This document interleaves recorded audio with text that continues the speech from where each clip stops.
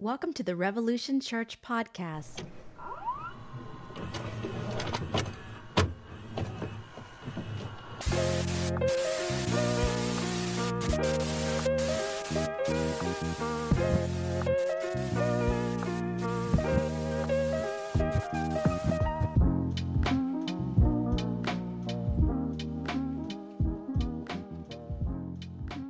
Here we go. Look, my old kitty Pedro, done by my friend Lydia Walls. All right, everybody, welcome to Revolution. Good to be back. Today is the last day of 47 for me. So, crack open a cold one. Cheers. Welcome. So much to catch you guys up on. Lots of good stuff is happening. Where to start? I'll start with some personal news. As you all know, I have been talking about this project. This project we're doing with, I guess I can say now, we're doing it with Vice. I've been working on a project for, quite a few years. Originally started with me and Helen Rollins and Peter Rollins and myself had an idea for a documentary. And then Helen Rollins' company, Magician's Niece, was like, let's do this. And then they talked to Vice, and Vice said, we want this documentary, and then changed it into a, it was going to be like an intellectual look at Tammy Faye and why she brings so much inclusion to a place that has so much exclusion. But, kind of a, I don't know what's the right word, a psychoanalytic look at her life.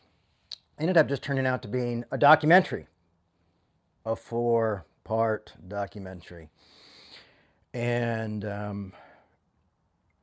it was cool to be a part of. I actually got to do some of the booking for some of the guests, and was allowed that to be kind of a part-time job for me, which was really great because it helped me survive last year. And so anyhow, we got it. It got accepted into Sundance, the Sundance Festival, the Sundance Film Festival. And some of you may have seen me announce that already, but that wasn't expected. And so that was really, really great. So in January, I think it's going to premiere on the 18th at Sundance Channel. We're going to probably watch the first 2 episodes. And that's really cool. It's just what an accomplishment. The director, Dana, is really a great guy. I'm sure you'll hear more about it. David Furnish and Elton John came on as producers after we met at the play, The Eyes of. After that, I met them at the play that they did about my mother in London. And so those are good things. I've put a hold on the part-time job looking until January because not a lot of people are hiring over Christmas holiday. They're hiring, but they're not hiring for part-time dads. Minimum full-time dad, but they're not hiring for that. So we'll see what happens next. So that's great news. The other cool thing that happened, sorry, this is a big introduction today. The other thing is why I wasn't here last week, of course, was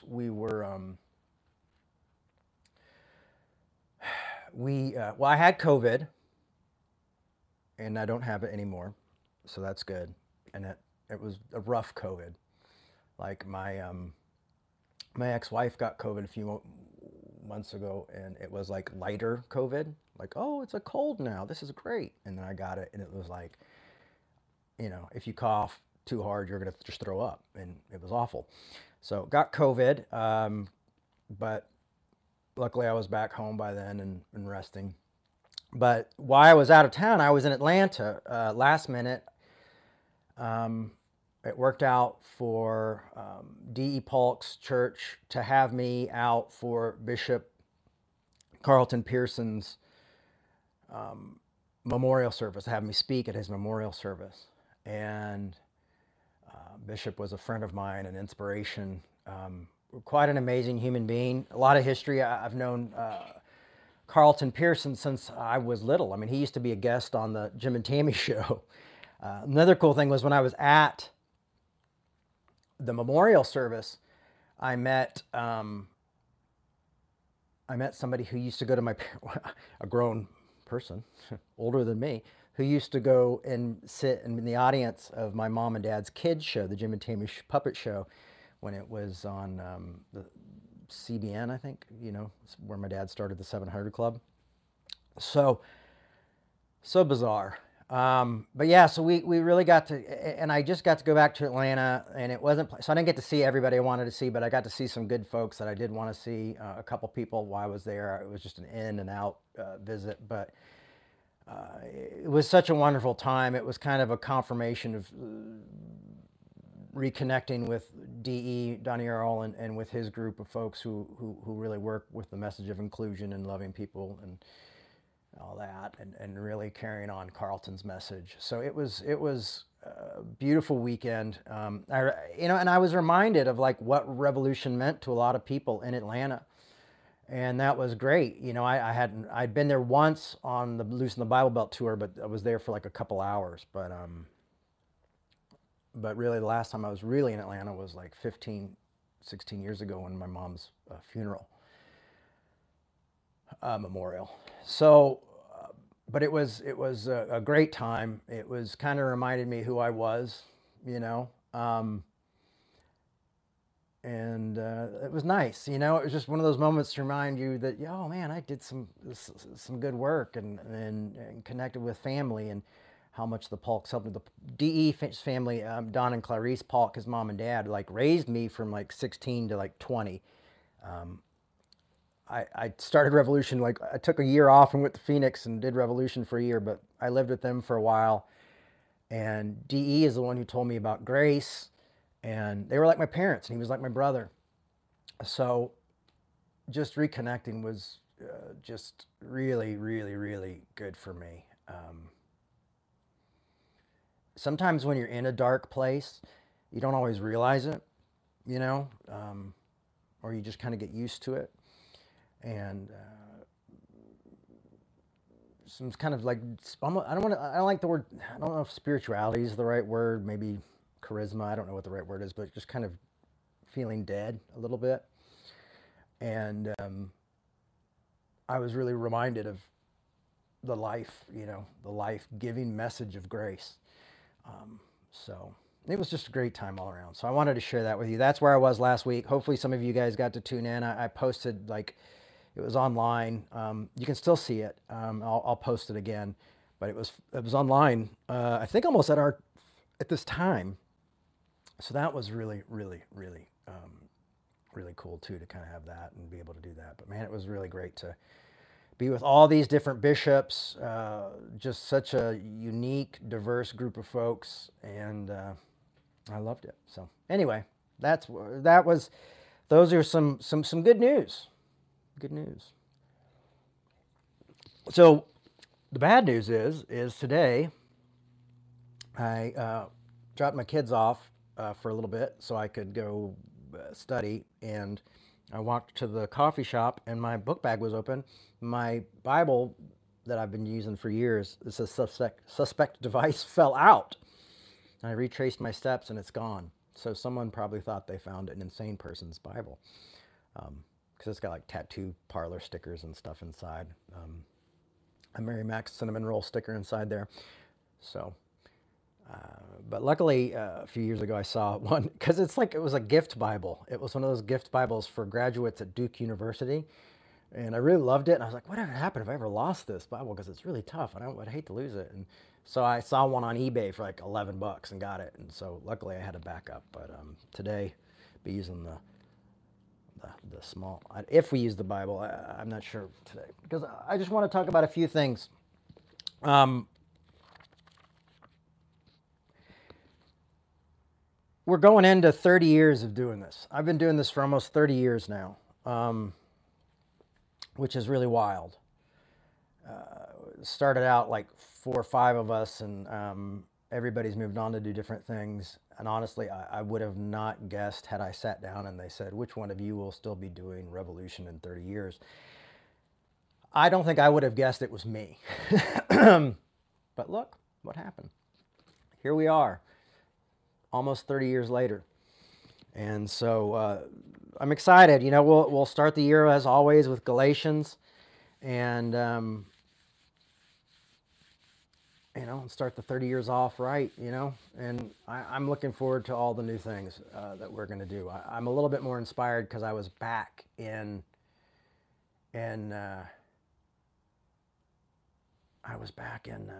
you know, back in Atlanta, and it was just that, oh, you know, community and work we did, and you know, it was just, you know, reminded me, kind of encouraged me to see things differently.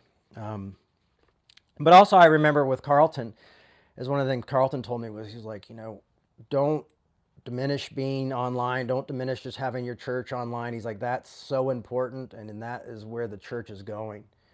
So that was, you know, just, you know, it's great to have affirmation as well, and that we're, you know, we're moving in the right place, and to have affirmation from someone like Bishop Pearson is amazing. And I met this other Bishop Steve White there, and we just connected automatically, and hopefully we'll have him come speak for Revolution sometimes as well. And just having other folks that were just like, hey, you know, this is good work, this is important work.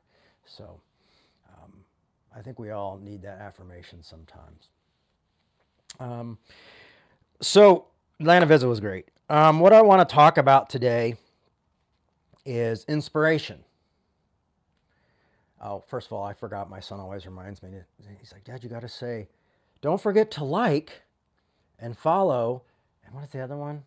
Turn on the like the bell or something, the announcements. But don't forget to like the service. There's 9 of you, and we have 1 like. So give us a like and follow us on Facebook, because he watches all the YouTubers do silly stuff and eat hot stuff. He loves watching people eat hot stuff. So if you see crazy Revolution comments on people eating hot stuff, it's my son, my 8-year-old son. He's going to have a very spicy Christmas. So I wanted to talk about inspiring, and how often I feel like religion is really lost as inspiration in a lot of ways. I feel like Christianity is not always the most inspiring. It's so funny, my kid put up her Christmas tree, and I was like, oh, that'll be nice. And now I'm just sitting right in front of it. It's like, oh, that'll be a nice Merry Christmas, coming soon. Happy Hanukkah, and every other thing you might celebrate. But like, what inspires people to do the things that we talk about? And I was thinking of like the life of Carlton. You know, there must be at least 10 memorial services happening around the country. There was like 3 in his city alone. There 2 in Atlanta I know of. I was a part of one. Another one is, I think today or tomorrow. You know, just, he inspired people. And what was so inspiring about Carlton's life was that he always made you feel like you were his favorite, and the most important person in the room, and it wasn't fake, which was really an interesting thing to have, because I've been with people who are like, I'm looking at you, but I'm kind of glazing to make sure there's no one more important behind you. But he inspired people, and you know, he had a mega church, and he gave it all up for theology because of a conviction. He had a conviction. He said, I don't believe there's hell. I don't believe people are going to go to hell. I don't believe this. And he had this conviction, and he lost everything. You know, and it's nice to see a pastor who loses everything over a conviction rather than like a crazy scandal. And but he had that, and he still inspired so many people to be brave enough to say we've got to look at the biblical text critically and historically, and we've got to like what Greek traditions have we brought in? What is this? You know, we've got to look at this biblical scholarship and be willing to take stands. And not a lot of people are willing to do that. And usually we're not willing to take stands because of financial worries of like, well, or well, I'll lose my influence, I'll lose my people, and you know, and how do I inspire anybody if I don't have influence, and how if I don't inspire anybody if I don't have a job, you know, to do it. And so often we will compromise in this work and not talk about tough questions, or secretly believe like, oh, you know, it's okay to be gay and there is no hell, but I'm just not going to say it because, you know, I want to keep my job, or I'm doing work from within, which we're all different parts of the body. But he was inspiring people because he loved so liberally, and he felt love was for everybody, and he believed that the good news was truly good news, that it wasn't a bait and switch, that it wasn't something that was like, I love you, but I'm going to torture you if you don't love me back. And I know that seems like an awful bit of a simplification there, and it is, and we'll talk about that more in the future. And we've talked about it before. We talked about it the last time we had a service. We talked about, you know, God, is God like his own, is he a mob? Is he running the God mob, and making us pay for protection? But Carlton inspired people. But one of the main things he inspired people was through loving them and caring for them, and even disagreeing with them in a loving, caring way. And also my mother, you know, this documentary is really mainly focused on hers. You know, this documentary getting opened up and get picked up by Sundance, and how much she loved and cared about people, even out of a simplistic understanding of theology. You know, she just loved people. You know, she'd always say like, God doesn't make any junk. God doesn't do any of this thing. And it's funny because she, you know, I don't feel like there was ever a whole lot of room for hell. Like I don't think she doubted that there was hell. I think she probably believed there was a hell, but I think quietly she just believed love conquered the day, love won, and she always loved people. She loved her enemies, and she loved those, and those people inspire us. But inspiration, hopefully, is also going to be like inspiration into creation, as in like we will be inspired to live in those ways. We will be inspired to be brave. We will be inspired to take a stand. You know, Dr. King inspired people to march, and people to take a stand, and to people to make sacrifices in their lives for a better world for each other. And that's what I feel like we miss out on sometimes. And so what I am saying today, today's talk is really about you inspiring others. I'm not turning into Joel Osteen, but maybe a little bit. Who knows today? Because are we inspired? So it's not enough just to argue well and accept grace. You know, I mean, it is enough for us, but we've got to learn to inspire it in others. Like, how do we inspire others to argue well? You know, I worked with my friend Zoe a lot with that, and they really, I inspired them, and then they turned around and inspired me to even do it better, to hone it in, to think of it different, to look at different ways. Like, it was like, you know, we when we work together, when we come together, we can inspire each other to do better, and do it in a way where we're like, you know, no one's in control. No one's like, I am the man of God and I will control, you know, like, no, like, I'm going to learn how to inspire others from you as well as you from me. And how we do that in a way to inspire people to have the tough conversations and to have the hard conversations, you know. And there comes times when some of these conversations are just so tough to have, you know. And they can be lonely, you know, when it can be a lonely place. And one of the things I kept hearing at every pastor who got up stage, every bishop, every family member, everybody, almost everybody, I'd say 90% of the folks who spoke, because it was like a 3-hour memorial, Everybody who spoke at the memorial at one point said they felt lonely. They felt alone. And I know what that feels like. I strangely often prefer to be by myself because I like to read, I like to reflect, and I like to think. But like going back to Atlanta, I realized like, wow, it's not, I shouldn't be as isolated as I am. You know, I should have a community, even if that community is, in different places, more people to check in with and talk with and have, because it can be lonely. It can be lonely to mourn people. It can be lonely to think differently. It can be lonely to have these decisions and nobody to talk to. And if we can inspire that within ourselves to do it, and we can help and inspire others to do the things that we talk about, like arguing well, disagreeing well, accepting that we are accepted, that this is good news, that there needs to be a reformation, that I'm trying not to go in the weeds with this because I really want to stay with inspiration. So I'm not going to, I want to go into all these different theologies and we can inspire people for this one and this one and that one. But inspire people, that's, I feel like that's what Christ tried to do in so many times when he was saying, love your neighbor, love your enemy, do these things, turn the other, inspiring us to live in a different world. And, love your enemies, like inspiring us to love in a different way.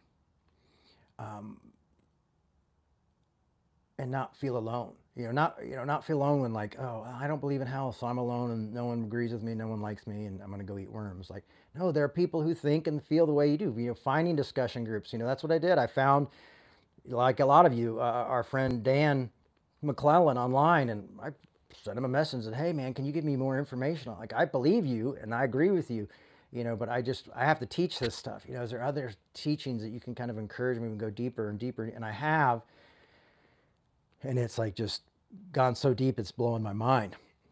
But it's not just enough to sit back and critique each other. It's not just enough for us to go like, oh, the church is a horrible place and, they're doing bait and switch, or they make people feel guilty. They don't practice grace. They tearing each other apart, or this group is bad or that group is bad.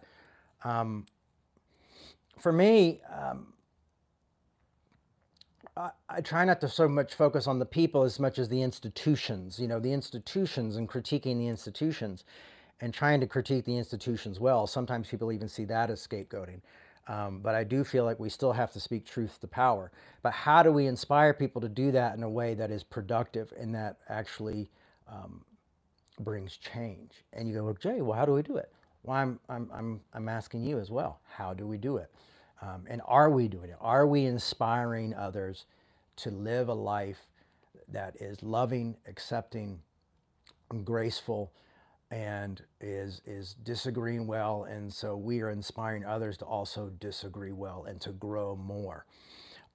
Because I see a lot of folks out there who are my peers, and a lot of them critique, and that's okay. But what I want to do is encourage them to, like, don't just critique the church, don't just critique theology, don't just critique the systems, but let's inspire people to get in and think deeper on how to do that themselves, but in a loving, graceful way.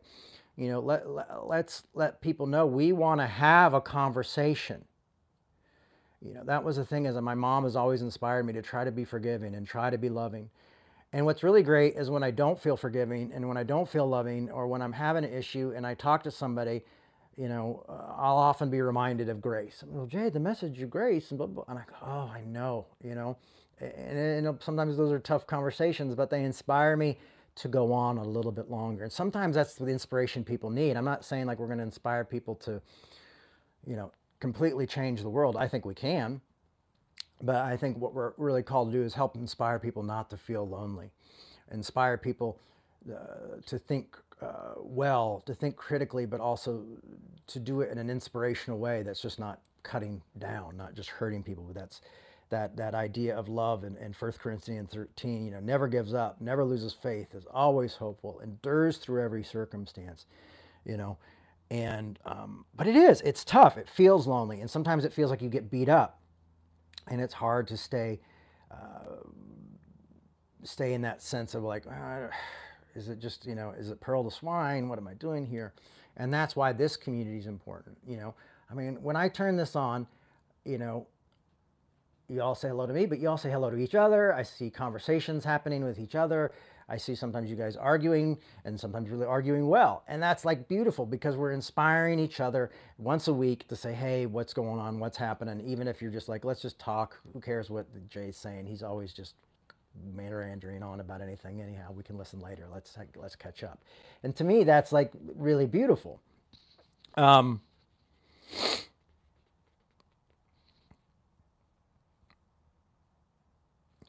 So I think it's not just enough for us to do these things. I just don't think morality can be legislated, or even sometimes it's not even well educated, but it can be demonstrated, And so when I say morality, I know a lot of things come up like, oh, I don't smoke or chew or go with girls that do, that kind of like, I don't go to radar, all that stuff that was kind of abused in us. And then was like, oh, you beware little feet, God's watching you, all that judgmental crap. Could come into our minds when we hear the word morality. But when I speak about morality, I'm talking about like why we don't believe in war, why we don't believe in hurting each other, why we turn the other cheek, why we're patient and kind and not jealous or boastful or proud or rude, like that type of morality, and how we inspire that into others. And I have to say, like, I keep coming back to my mother because I'm going like, I'm watching people make plays and watch films, and I'm usually not even involved in those projects. And if I am, I'm just a little bit involved, But these are people who are just out there going like this. We were inspired for some reason by this woman with all this makeup and a televangelist. I mean, she had the odds against her. Christianity, televangelist, makeup, kind of, kind of silly, But somehow love conquered all that. Somehow inspiration conquered all that. And people are saying there's something inspiring here in this life. And I believe that this inspiration, that type of inspiration, much like love, takes the finite being and turns them infinite and allows them to be infinite and allows us to be infinite and carry on something that inspires people to be infinitely loving one another, infinitely being patient and kind with one another. Infinitely learning like, hey, this is a bad situation. We got to turn out how to turn this bad situation into at least a compromised situation, at least something where we both can leave not in hurt and not in pain and not devastated. I think about how the troubles in Northern Ireland, and different peace processes, and peace doesn't always come because everybody gets what they want. Usually everybody has to give up something, but learning how to do that in a way that continues to inspire us to be humans, to be people, and seeing every person worthy of love. And I think the idea of like sin and hell and things like that have somehow given people the license. We always say, well, you have a grace. You say grace is good. Aren't you afraid it's a license to sin? And I would say, well, they've been doing it without a license, so I mean, it doesn't matter. And I feel like sometimes like the messages of hell and how we preach it and how we see it and how it's become this thing from like the Greek understanding and gods and Hades and all, because Hades wasn't a Christian concept and it wasn't a Jewish concept. It was a Greek religious concept. So all those ideas we've taken, and then you got Dante's Inferno and all the different things. And we almost use hell and this concept. Well, if God created this torture chamber for people, this place for people to be punished for eternity, well then, why not bomb those people because we don't like them, I mean, slave owners used hell as an excuse for having slaves. Like, well, if they weren't slaves, they wouldn't know God and they wouldn't know Jesus. And now I have them and they know Jesus. And in the afterlife, it's going to be so much better for them. You will do horrible things with the horrible idea of torture and eternal torture and damnation and Dante's Inferno and these type of things really hurt people. And I think one of the things we also need to inspire each other to do is apologize when we're wrong. I think the church, if we want to see a reformation within the church, there has to be apologies. I mean, years ago we did this apology sticker saying, oh, we're sorry for being self-righteous bastards, Maybe we need to do one and be like, well, we're sorry for damning you all to hell. Now, of course, you're going to get groups of people who love hell. They embrace hell. They can't let go of hell. They're afraid that if they let go of hell, that Jesus isn't going to be there anymore and all this kind of stuff. And it's right there, black and white in the book of God. And, they don't understand. But what we want to do is inspire them to understand, inspire them to read boring books, inspire them to read really good scholarship and really good philosophy, and to follow, be a part of really great progressive thinking communities that are trying to work this out as well. That's what's going to change things. We remember Dr. King is because he inspired us to be better. Did we become better? Is racism gone and all that? No, it's not. But King inspired the best of us. I would argue even as well like Malcolm X, when he went to Mecca and came back and had his like revelation, like he inspired us to be better as human beings and to work on ourselves, but also to work on ourselves with the fact that we've got to be with each other. And so there are these people who have inspired us, but to think that, but what I want to do is, are we inspiring it to put the feet on the ground? Are we inspiring each other to do it within our heart? Are we inspiring this as good news inspirational? Are we so afraid of a different message or a different idea? Like fear drives us to do so many things. Fear drives us to hide. Fear drives us to close.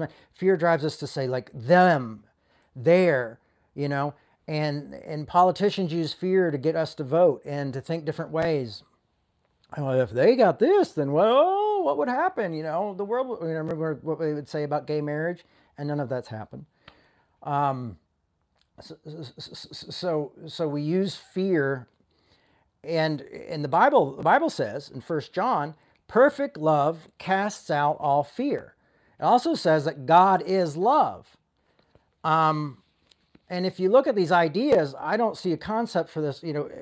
Also, I was reading a verse today. Let's see if I can find it. This is weird. It's bookmarked. It says in 1 John 2, my little children, I am writing these things to you so that you may not sin. But if anyone does sin, we have an advocate with the Father, Jesus Christ, the righteous one. He is atoning sacrifice for our sins, and not only ours only, but for all sins of the whole world. So you got to wrestle and negotiate with these texts. I wish this was a perfect book. It would make my life a lot easier.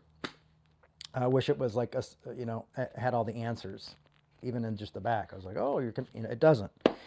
But that's good news. Jesus isn't just advocating on your behalf. He's advocating on all of our behalf. God loves us. God is love. Love is everything. And I think when I look at the concepts of ideas like hell and things like that, and I guess I'm talking a lot about that because I was with a lot of folks from Carlton's, community. And I've just always kind of not believed in hell. It's like, man, I haven't believed in it in probably 15 years. And I've just always thought it was a side thought. And there's a lot of people who are like, this is their main message to get out there. And I'm realizing, well, maybe that's the incomplete work of the Reformation, because we're still selling indulgences. We're just not selling them necessarily with finances, but we're selling them, well, you've got to convert and you've got to join my church and you've got to do this and then you get to go to heaven. Like we're still selling tickets to heaven, and we're still selling tickets to get out of hell. And we're still saying that God of love created both of those. And so it's like, we got to ask, are we thinking? Are we using our minds? Are we using our hearts? Are we using does it make sense? Or is it, can we inspire people to think that much outside of tradition? Can we break the tradition? Can we break the mold? Will we all be willing to stand up together? Because we can't just now go, I can't find one church and go nail something up and then they like, oh, this is blowing my mind. You can't write the perfect tweet. I remember one time I'd taken a sleeping pill and I was up and I forgot to fall asleep. So when you don't fall asleep on sleeping pills, you get real weird. And my wife at the time came in and she goes, what are you doing? I'm on my phone. I'm like, I'm writing the perfect tweet, like the tweet that will change the world. Now, I have to let you know, it was really kind of a silly tweet that I don't even remember what it was, but I thought for some reason in my sleeping pill mind that I was, going to change the world through tweets. But we have to inspire this in people every day. And this is a lot. That's a lot to ask, But I just hope we can move it from inspiration to preparation. Like we're inspired by people now. We prepared to love radically like that. And I want to be like Jesus. I want to be like I want to, how do we continue to put those things in our lives? And I'll say one way is by meeting here every week. We're going to talk about it. We're going to practice it. We're going to figure it out. We're going to argue. We're going to disagree, and we're going to try to do that the best we can. Let me look at my notes here. For me, like when I look at the concept of like hell and things like that, it's only, like I said, it's only really for me, I've only seen it inspire fear. And when the Bible says perfect love casts out all fear, you see fear or you see or disbelief, or just like, oh, this doesn't make sense. Bitterness, self-hatred, and then when I see like the fruit of bitterness, because sometimes you see a lot of bitter, hurt people who come out of Christianity. I'm inspired to want to reach out to those folks and be like, you're right, that was shit, but it's not all shit, and there's good things, and there's good news, and there's this, because living in bitterness, 99% of the time, what I've seen, even when groups are bitter and angry and they get together, they eventually become smaller and smaller and smaller because bitterness turns on itself eventually. And they become their own, because everybody is so hurt. Everybody, so they start reacting to each other's pain. And often we're not called to really necessarily react to someone's pain or to deal with that person's pain at that moment. Sometimes we, hey, I understand that pain, but let me tell you something that's really encouraging. Let me tell you, have you heard of this talk that Paul Tillich gave? It's called "You Are Accepted." Check it out. You can Google it. "You Are Accepted," Paul Tillich. That's one thing I always have with me. Letter to a Birmingham jail. Have you read that? Look through it. Really embrace it. You can kind of see what's happening there. That's why I do book recommendations and even record recommendations and album recommendations, because these things that keep me inspired or keep me encouraged to continue to do this work, to read these rough texts, to have the arguments and have the people tell me, oh, you're going to hell, or, oh, I had somebody from Carlton's alma mater, ORU, because he went to Oral Roberts University, contact me and was like, how dare you say all this stuff and agree with him? And, are you telling me that Christianity is just about loving other people? And I was like, yeah, you nailed it. That's it. You figured it out. It's just about loving other people. Well, can't we just do that on our own? Yeah. And it would be great if you did.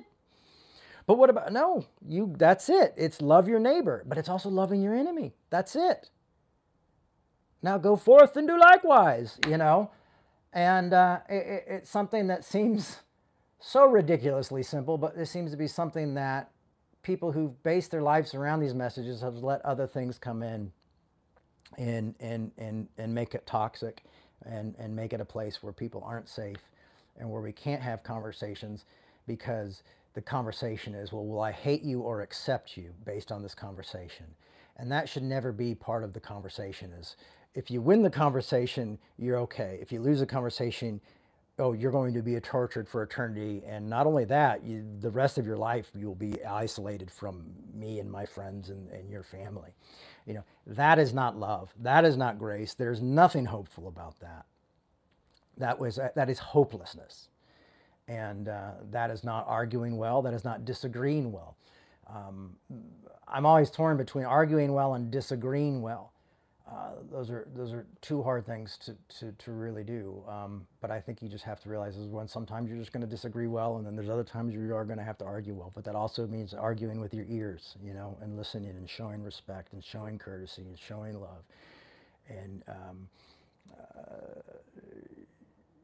being meek and kind, not proud and boastful. If you think about how many meek and kind messages you've heard about hell, that's usually when the pride and boastful and people start getting angry. And I think it's just the best people can do to justify such a horrific message.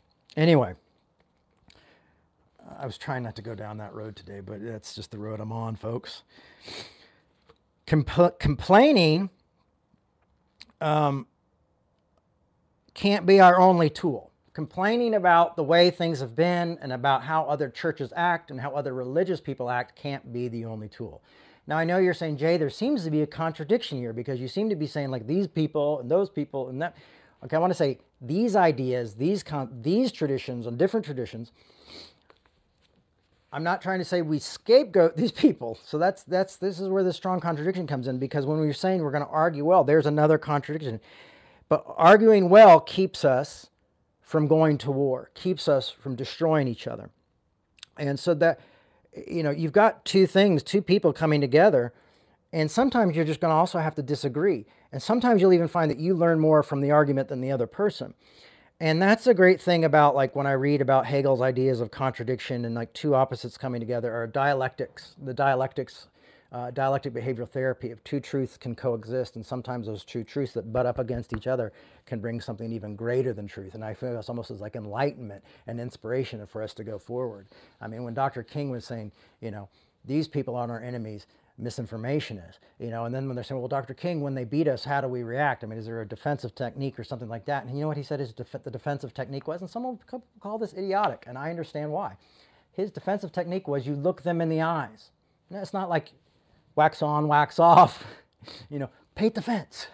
It's you look them in the eyes and you cause the person to recognize your humanity, to see you as a human being.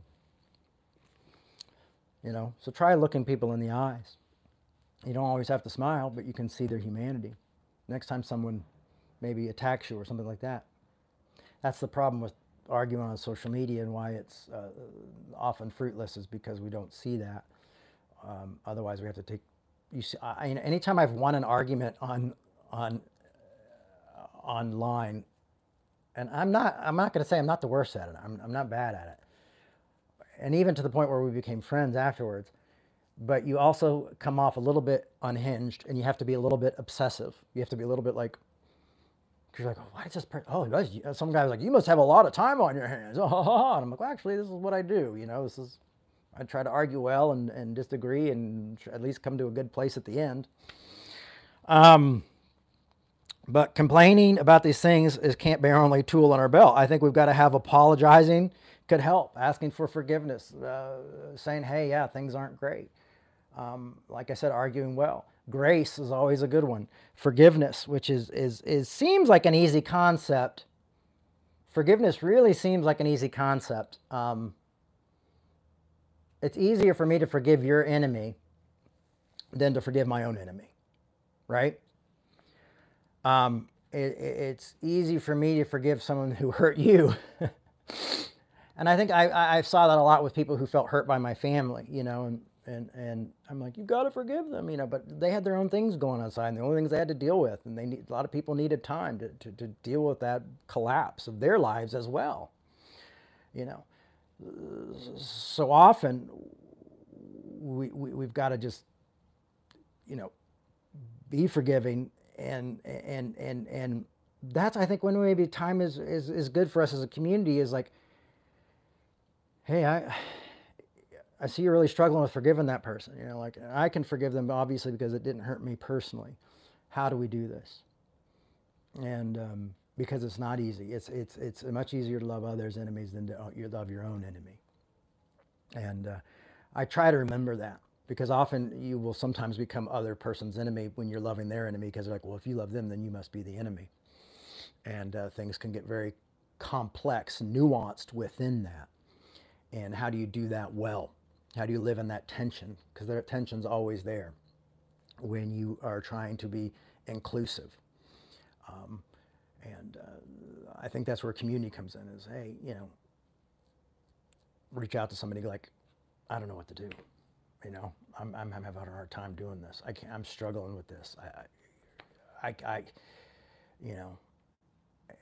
And I think we often want pastors or people like that to kind of be the forgiver on our behalf, or the people who inspire us. Like, well, let them be they'll believe and they'll forgive on our behalf, and we can sit here and be bitter pricks online. And that's just not what we're called to more than that. We're called to not just be inspired, but we're called to inspire others to love more and to care more. And to pick, this is the dying to your flesh. This is picking up your cross. This is the tough stuff. As we move into this 30 years of revolution, it has never gotten easier. And you know what's really scary, and brings a lot of fear, is not just the ideas of eternal damnation and things like that, but change. Change frightens people. It's the unknown. Whenever I move someplace, I get so full of like worry and dread, and I go into like kind of this like panic state. Why I'm moving? You can ask anybody who's like been my friends while I'm moving. My whole life I've moved around since I was young, and there's always just like, there's a part of you that like where I was living before wasn't great for the kids, and it was far away and things like that. But there was a part of me that just wanted to stay there and be like, I can just accept that, sometimes there's people sleeping in the hallways, or I can just accept that like the landlords don't really care about the people or care about the property, or they care about the property more than they care about the people. I can just, because I know it. I know what the mystery is here. I know what's in the dark, and most of the time, not all the time, but and if I move and my rent gets more, I have to do this, and am I going to be okay? And are my kids going to be okay? And am I still going to be able to do the work that I love? Or am I going to, all this, like when I was trying, it's so funny how worked up I got over like applying for jobs. Because it was the unknown. I was like, well, what's going to be like being at Target all day and working with different people from different backgrounds, and then I didn't get the job, but I got all this fear in my mind because I thought, well, I'm obviously going to get this one. And the next one, oh, I'm obviously going to get this one. So I was I'm not always a negative Nancy or a negative Ned, a negative Pat. I just went in and was like, this is, so sometimes that negative energy and that fear of change we allow to keep us from moving forward. And sometimes the costs are worse than we expected. But I would say 95% of the time they're not. And that's where the old wise saying from the 12-step AA group is one day at a time really comes in a powerful way, powerful method of living life, of change and growth, and how we do church. And it might have to be that churches are more online communities like this, so we can, like, we know this is a safe place as far as like, well, we can believe different things and we'll all still show up here, online. So I don't know. What's the point of this? The point of this is we've got to inspire critical thinking. But more than even just critical thinking, we've got to inspire inclusion. And that means the unknown. That also means maybe going back to the unknown. That means loving your enemy and loving others' enemies. And that means having the tough conversations, arguing well, living in fear. At the same time, trying to change great big systems. It's always tough, It's always tough. I live in a country where we pay taxes, and my taxes go towards war, and I do not believe in war, and I don't believe in killing the innocent. And I believe the ideas are what needs to be changed. I don't believe people need to lose their lives, but that's the system I'm in, I participate in a system that I feel that desperately needs to change every day. And so we can see that on a small scale as of what the communities that we're part of, the churches we're part of, the places we work, the places we shop, and different things like that. But what's going to inspire us that day to make that one difference and go, I'm going to go here instead of there. I'm going to do this instead of that. I'm going to say this instead of that. I'm going to respond this way rather than this way. And I think that was kind of the concept between the what would Jesus bracelets do. Unfortunately, I think what would Jesus do is a lot of people just started flipping tables over in the evangelical church. Jesus would send you to hell. So maybe it's time to think like, what would Gandhi do? What would King do? What would Tammy Faye do? What would some of these other people do? Until we can figure out what would Jesus do, or what the Apostle Paul would do, or things like that. But like, what would love do in this? What is my best? And you can be doing your best and not be at your very best yet. You know, sometimes the best I can do is not comment or block someone or have brief words, you know, or just go silent for a while. Sometimes you just have to, hey, let's cool down for a bit. So there's so much nuance in this. We have to remember that. Like, there is not a Band-Aid that we can just say this is it, or here's the shot, and and this is what we've got to do. We've got a lot of nuances, and that's why, you know, I feel like Revolution is an important community. Be here every week as much as we can, and maybe even more in the future. This coming year is because of all these nuances. You know, what do we do in these situations? How do we love in these situations? How do we argue well in these situations? How do we grieve? You know, how do we let go? How do we move on to things we're afraid of? And I think we can do that with each other.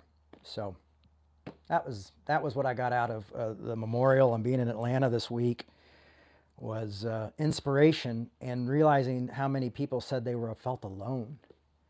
And I hope for a brief moment here you don't feel alone. And even if you don't agree with the things that are being said here, know you're not alone, because we all at one point did not agree with the things being said here either, you know. And that's not saying, well, eventually you'll come to the dark side. You may never. But that's the cool thing about being inclusive, is we don't have to subscribe to an idea to be in a community. We don't have to have these rules and regulations.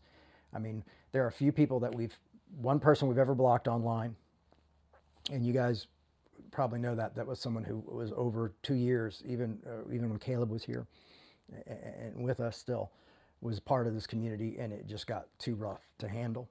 So that's something that rarely happens, is where we have to make those decisions. But even in those, there was nuance, and there was talking to other people and communicating and seeking advice.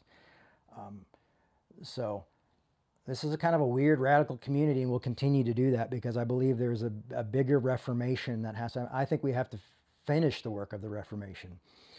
We look back at the Reformation, and if you really look back at when all that was happening, there's a lot of horrible things happening and a lot of horrible theology coming out of it as well.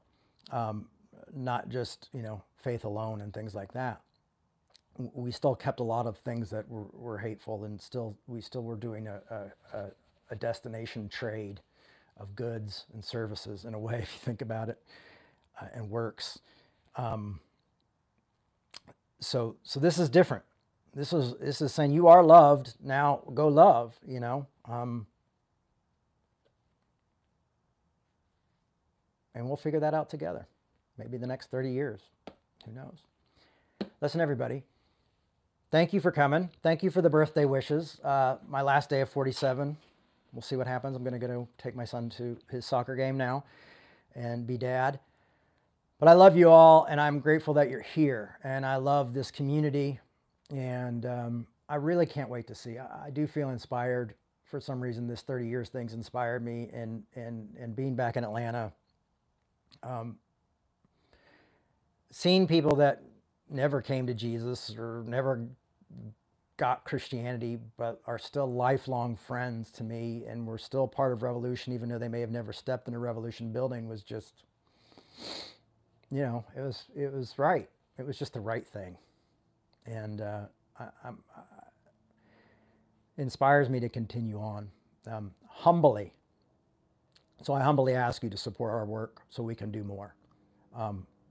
This whole year and all last year, it has been literally living on the bare minimum of our budget. And you can go to revolutionchurch.com, and there's a PayPal or Venmo, and you can help support our work there. And it's how this work will continue on. If this work is to go further, it only goes further through your donations.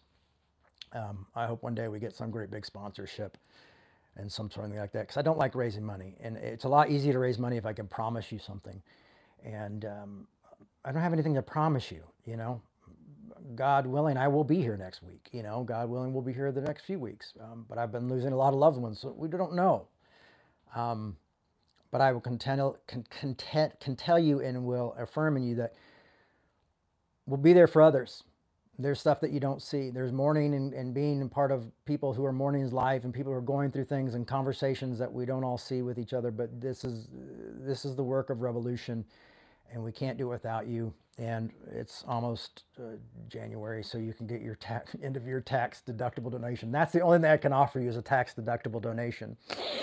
I can't offer you a get out of hell free card or 3 free sins or anything. All I can offer you is continue to encourage and hopefully inspire you, and you inspire me, for us to be better human beings and love each other more and experience a real living God, or a God that's outside of existence even, but the God in Christ that is real and transformative, and a life that inspires others to live well and do better and to argue well and to show each other grace. And I think that's all I can say is this: we are creating a better world. We are lessening hell in people's lives and looking forward to making the future a better place. So thank you, everyone. Oh, thank you for the kind words too. That means the world to me. It makes my week too. It really does. I think about this hour all through the week. Even when it wasn't happening and I was doing, I was thinking about all of you when I was there with all these different bishops. They're all bishops, and they've got the collars and the crosses in their pockets, which I really like. They put their cross in their left pocket, and I never knew why they put their necklace in the pocket. And I found out this week it's because it's always close to their heart. And I thought that was really beautiful. So if I ever have a cross long enough and a pocket high enough, I might pull that into my fashion game. I thought that was really a cool thing to say. But all these different bishops representing multiple bodies of church, and I'm like, well, there's a ragtag group of us online, and so I don't just, it's not just me here, it's Revolution is here. And it was kind of a homecoming as well. So thanks everybody, love you guys, have a great week, and I will see you. Oh, well, we'll have a Christmas Eve service, right? Because next, it's the day before Christmas. So I never do really like holiday themed talks, but so join us next Sunday for a Christmas Eve service, very special Christmas Eve service for Revolution.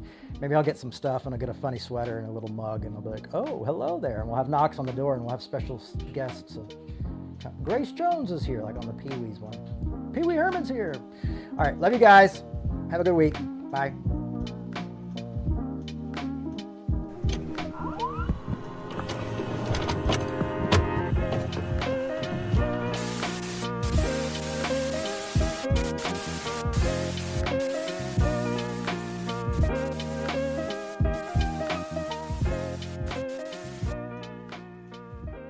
Thanks for listening. We hope you enjoyed this podcast. To make your 100% tax-deductible donation today, please visit revolutionchurch.com/donate. You can also learn more by clicking the donate section on the website.